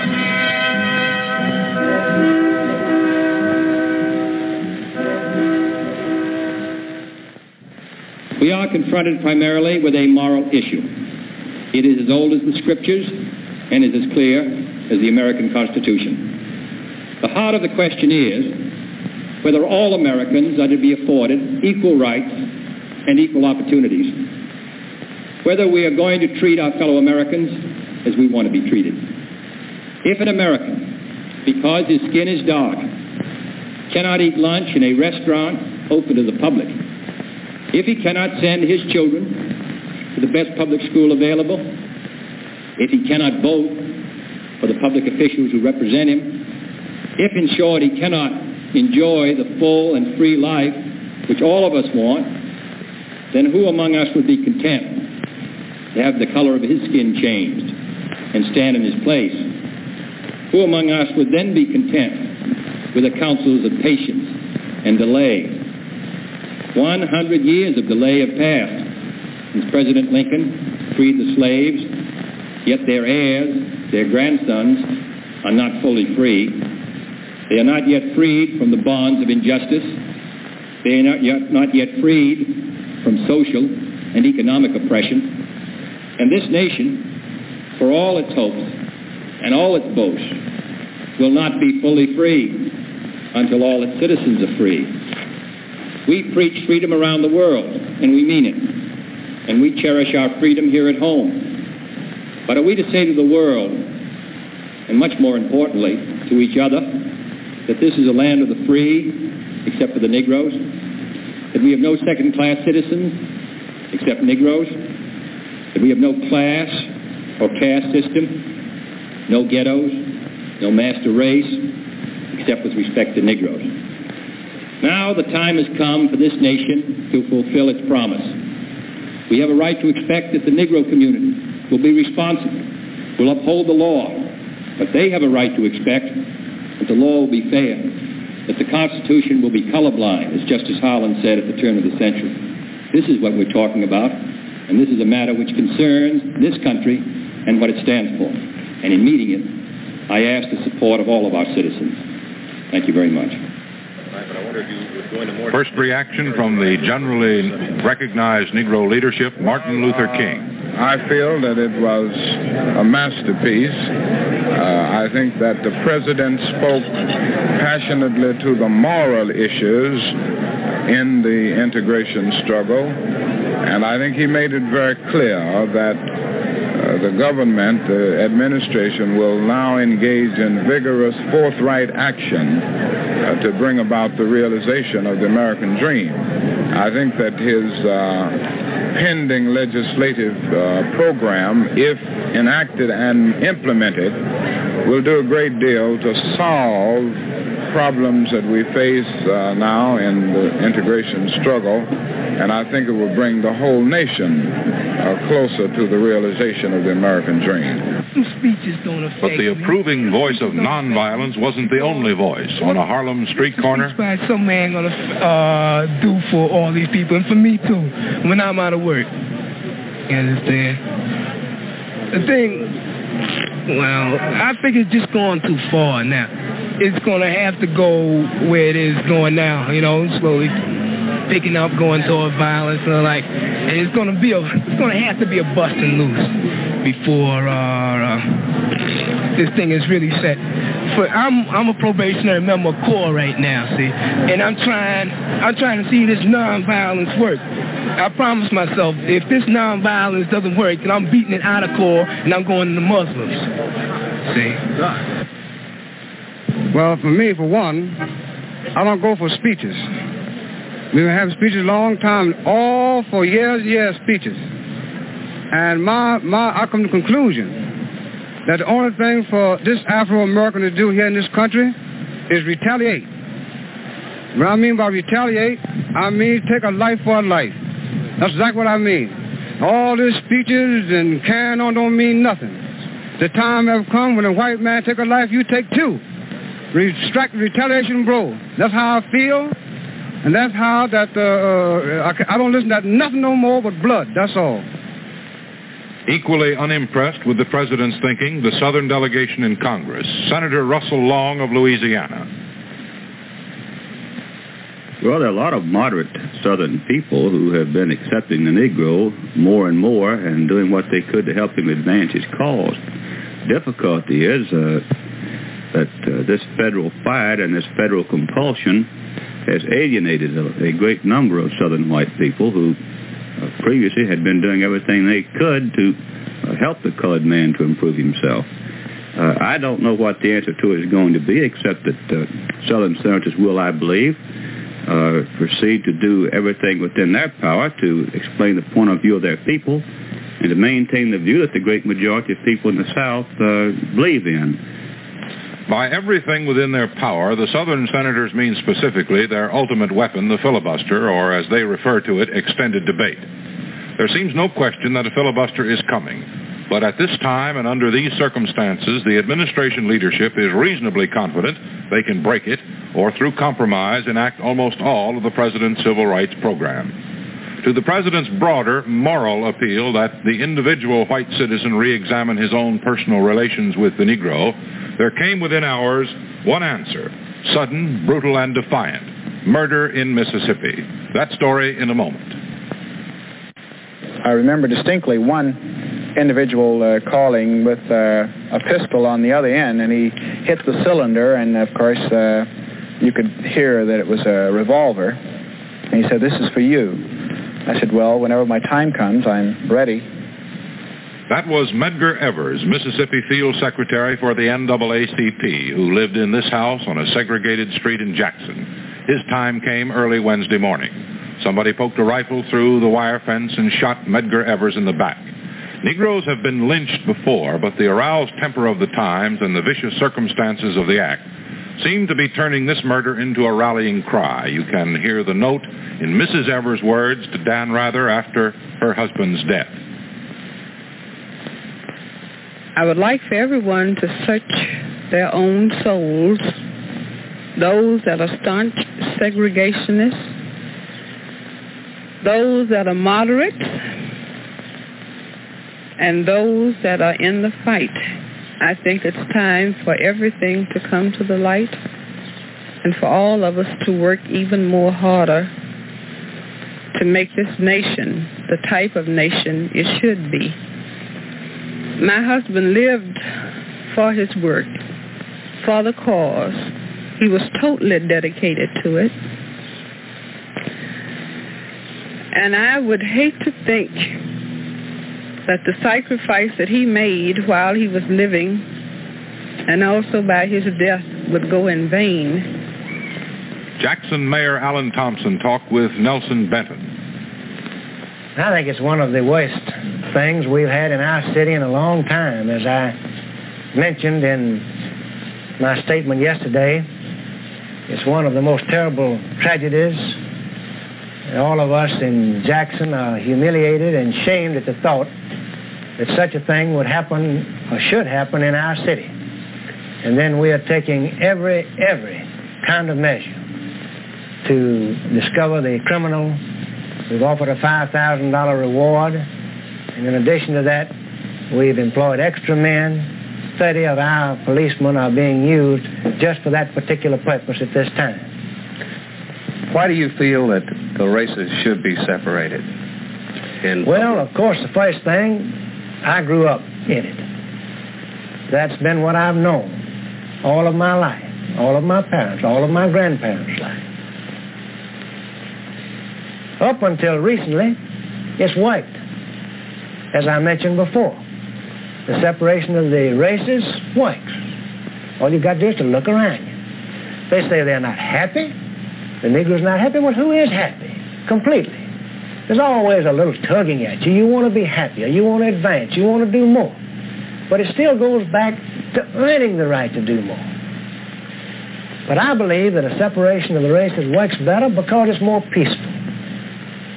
Because you don't have the continual antagonism. Because it's worked in this city. And because, as I said, you cannot argue with success. The mood of Negroes in Jackson this week has been one of shock and anger, but no concrete plan of action has yet emerged. Some of the younger Negroes, like student Eddie O'Neill, are openly talking of violence. For over 100 years, the Negro has repressed and suppressed all of the hatred and violence and all of the degradation, all of the humiliating circumstances that we have tolerated here in this Southland. And the young people want you to know that there is no more room in their souls to suppress it.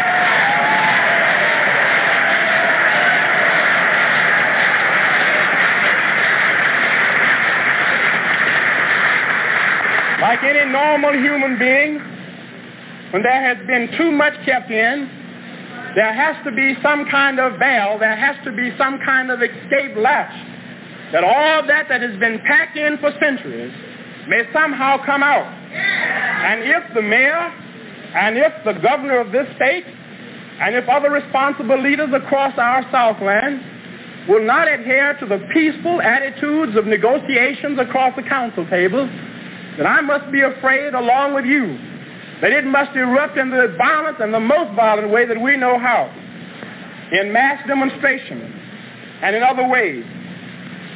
Ole Miss student James Meredith believes violence in Mississippi now would hurt the Negro cause.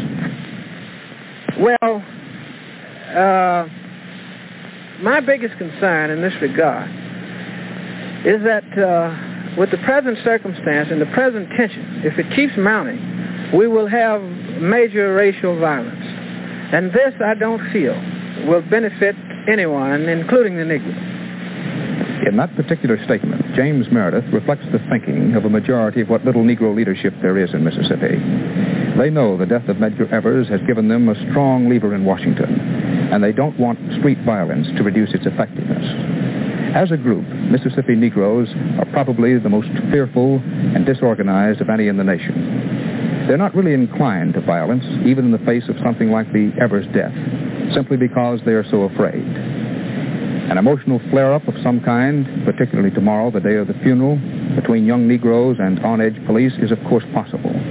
But the better likelihood is that Mississippi Negroes will continue to seethe in comparative quietness for at least a little while longer and hope for more help from the outside.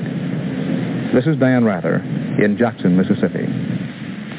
In the South, America's racial struggle takes its most extreme and so far most violent form. There, the fight is for legal equality. But again and again in his speech, the president stressed that the racial problem is a national problem. A report on the Negro's drive for economic equality in the North after this message. The Negro baby born in America today, regardless of the section of the state in which he is born, has about one-half. Welcome back, and that was a report on developments from 60 years ago, this year, 1963. And unfortunately, we're still today plagued by similar problems as existed in 1963. That's going to conclude our program for today. You've been listening to the Pan-African Journal special worldwide radio broadcast for Sunday, July 30th, and this early morning hour of Monday, July 31st, 2023. And we've been broadcasting live from our studios in downtown Detroit. If you'd like to have access to this program, all you need to do is go to the Pan-African Radio Network, and that's at blogtalkradio.com/Pan-African Journal. That's blogtalkradio.com/Pan-African Journal. If you'd like to read the Pan-African Newswire, just go to our website at panafricannews.blogspot.com. We're going to close out with Wes Montgomery from the album entitled Montgomery, released in 1960. This is Abayomi Azikiwe signing off, and have a beautiful week.